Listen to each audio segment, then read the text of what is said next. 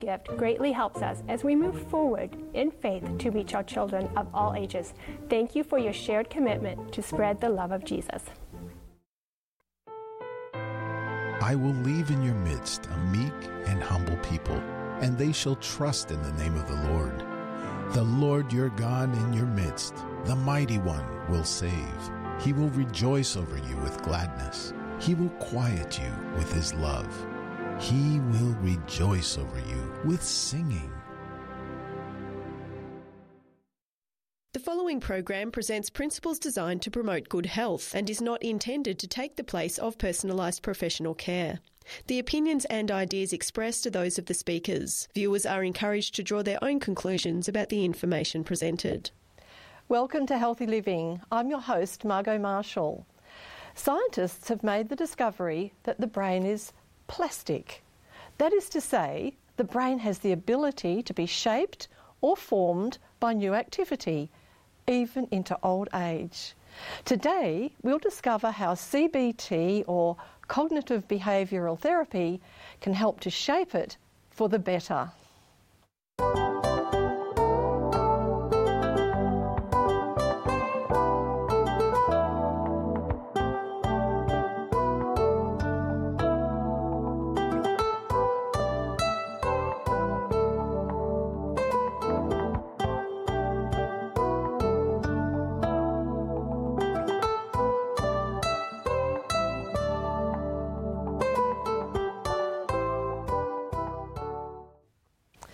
Besides changing brain chemistry positively, cognitive behavioural therapy has many other benefits, and perhaps a good place to start would be to define cognitive behavioural therapy. And who better to do that than my guest, Dr. Eddie Ramirez. Welcome, Eddie. Thank you. What is cognitive behavioural therapy? Cognitive behavioral therapy, as its name says, is composed of three words. So we have the word therapy, which means treatment. We have the word behavioral, which has to do with your behavior. I think we all know that one. And cognitive is basically an exotic word for thoughts. Okay. So we can summarize this as the treatment of changing the thoughts in order to change the behavior. Excellent. Very well explained. And this is something essential. We have a depression program, extremely successful. 95% of the people that do our depression program will get better. Now, what's that 5%? I call it the disobedient patients. Those don't want to cooperate with the program. Unfortunately, it's not going to work. But the 95% of the people that do those behaviors, they will improve their mental health. And one of the essential parts of this therapy is cognitive behavioral therapy. And basically is teaching the person to take responsibility for their thinking. Nobody else can think for you. You are responsible to control your own thoughts.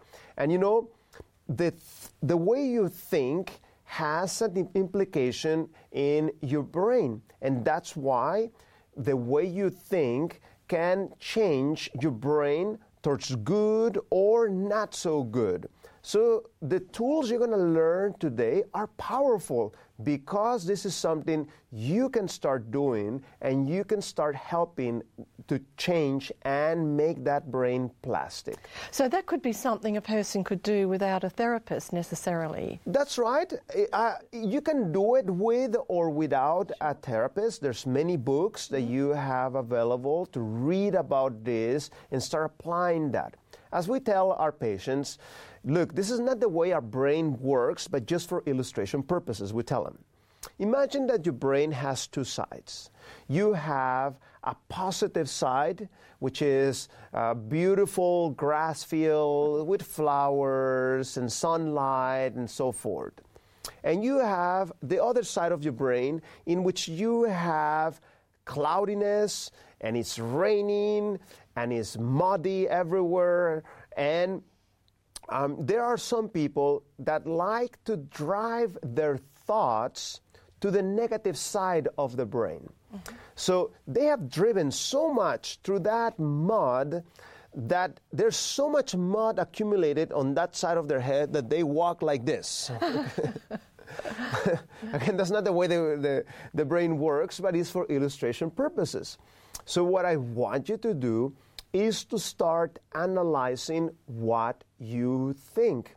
See, our heads are like a television channel. You can change the thought. You can choose not to think about certain things. For example, I'm a physician that is very against abortion. But as you think things, it's like a pregnancy. So you keep on thinking certain things, and that starts becoming like a little baby in your head. And sooner or later, those thoughts will give fruit to some action in the reality world. So, again, this is the only type of abortion I promote, which is to avoid the wrong types of thoughts. So if your thoughts are not correct, start working with them, start stopping them, and start replacing them with good thoughts. And that's exactly what we're going to talk about today. I think the replacement idea is very good, because if you focus on what you don't want to think about, you're actually thinking about it, isn't it? That's right. Again, you even if you catch yourself thinking about what you shouldn't be thinking, you can say, no, I choose not to think about this. I want to think about something else. Yes. Again, I cannot force you to think this way or that way. I can... It's a personal choice. That's right. I need to choose that all the time. Not only once a day, but every single time.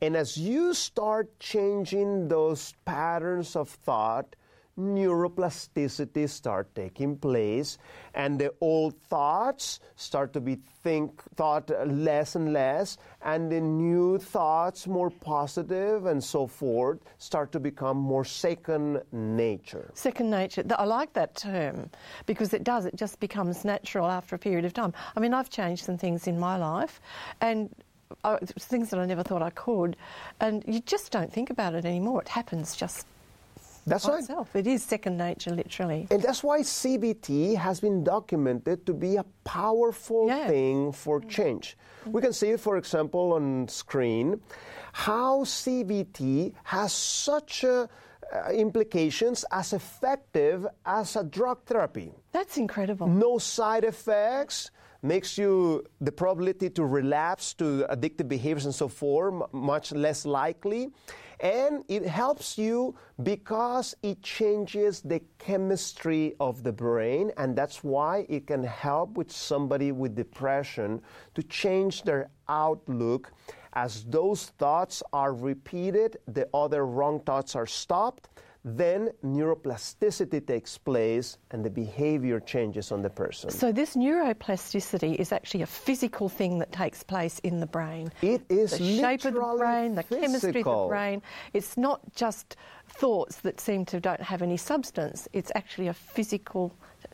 And this has only recently been discovered, fairly recently, is that right? Yeah, it's been documented recently. We have seen it many times, but it finally has been documented recently. And the thing is that the wrong types of thoughts will give you the wrong types of feeling.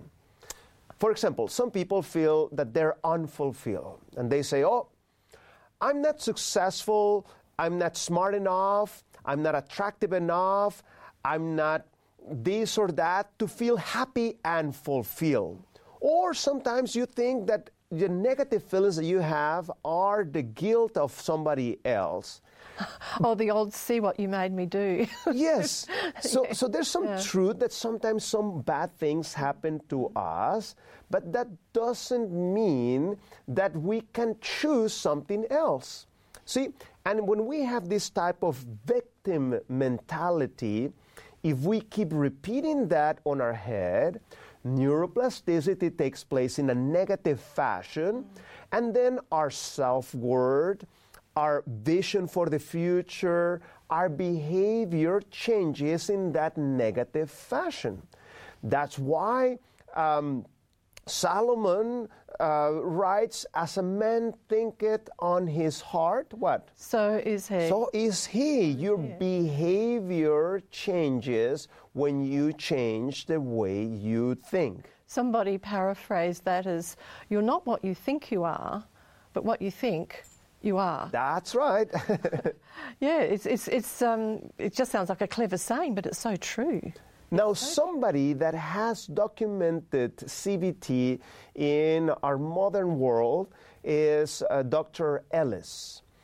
And Dr. Ellis documented how when somebody is depressed, he writes, there is like rivers of negativity. And he was very against religiosity, Albert Ellis.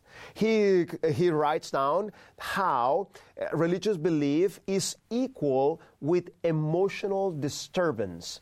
And the more you do it, the more committed you are, the worse you are regarding your mental health. That's what he wrote on his beginnings of his clinical practice. Now, he was not a theoretical writer. In other words, he was not just writing theory, but he was actually in the clinical practice. So as he started treating patients in the clinical world, he started observing something. There were some people that were actually being benefited by certain religious practices. So even though he writes very negative about religious beliefs at the beginning of his career, he changed his thinking as he started seeing what was happening to the patients that had religious belief. And we can see in screen what he writes later on. He says, I can safely say that the Judeo-Christian Bible is a self-help book that has probably enabled more people to make more extensive and intensive personality and behavioral changes than all professional therapists combined. Oh my goodness, all of them combined. That's quite a statement coming from the position that he originally held. From somebody negative that didn't want to do anything with spirituality, he understood that those people that were having the Bible reading, praying type of behavior, he saw that had a beneficial effect at the level of their thoughts that changed their behavior and that changed their outlook. That's how powerful the Bible is to change a life. And this is coming from somebody agnostic. You know? Yes. He hadn't. I gather he hadn't actually become a Christian, but he had understood the benefits. Maybe. So he is the one that started documenting this. Maybe he's got another chapter to write. That's right. You know, he still has an opportunity to choose otherwise, and we hope, you know, that he makes the right decision. Yeah. So, what is this CBT? We can summarize that in the following chart. The chart of the A, B, C. And we can see that on screen. See, your emotional status at the moment, your emotional consequence, is not the result of an activating event, the A. So, everything happens because we have activating events all the time. Examples of activating events: you got dressed, and as soon as you were getting off to the car, you slip and you stain your clothes. You're cooking and you burn your food. Never. You come to your work after the weekend, and the boss is ready there to rebuke you for this and that, and suddenly everything changes, isn't it? So all the time we're getting activating events. You know who doesn't have activating events? Dead people. I was just going to say dead people. Dead people, no more activating events. If you're alive, you have activating events. Now, think about this. You can have 10 people seeing the same thing. How come the reaction is so different? In fact, my daughters were talking about this yesterday, how the other day something happened. Now, couldn't care less about it. And my wife was making a big scandal about it. Why, even though we saw the same thing, how come our behavior is so different? CBT, ABC. A, activating event. We can see that on screen again.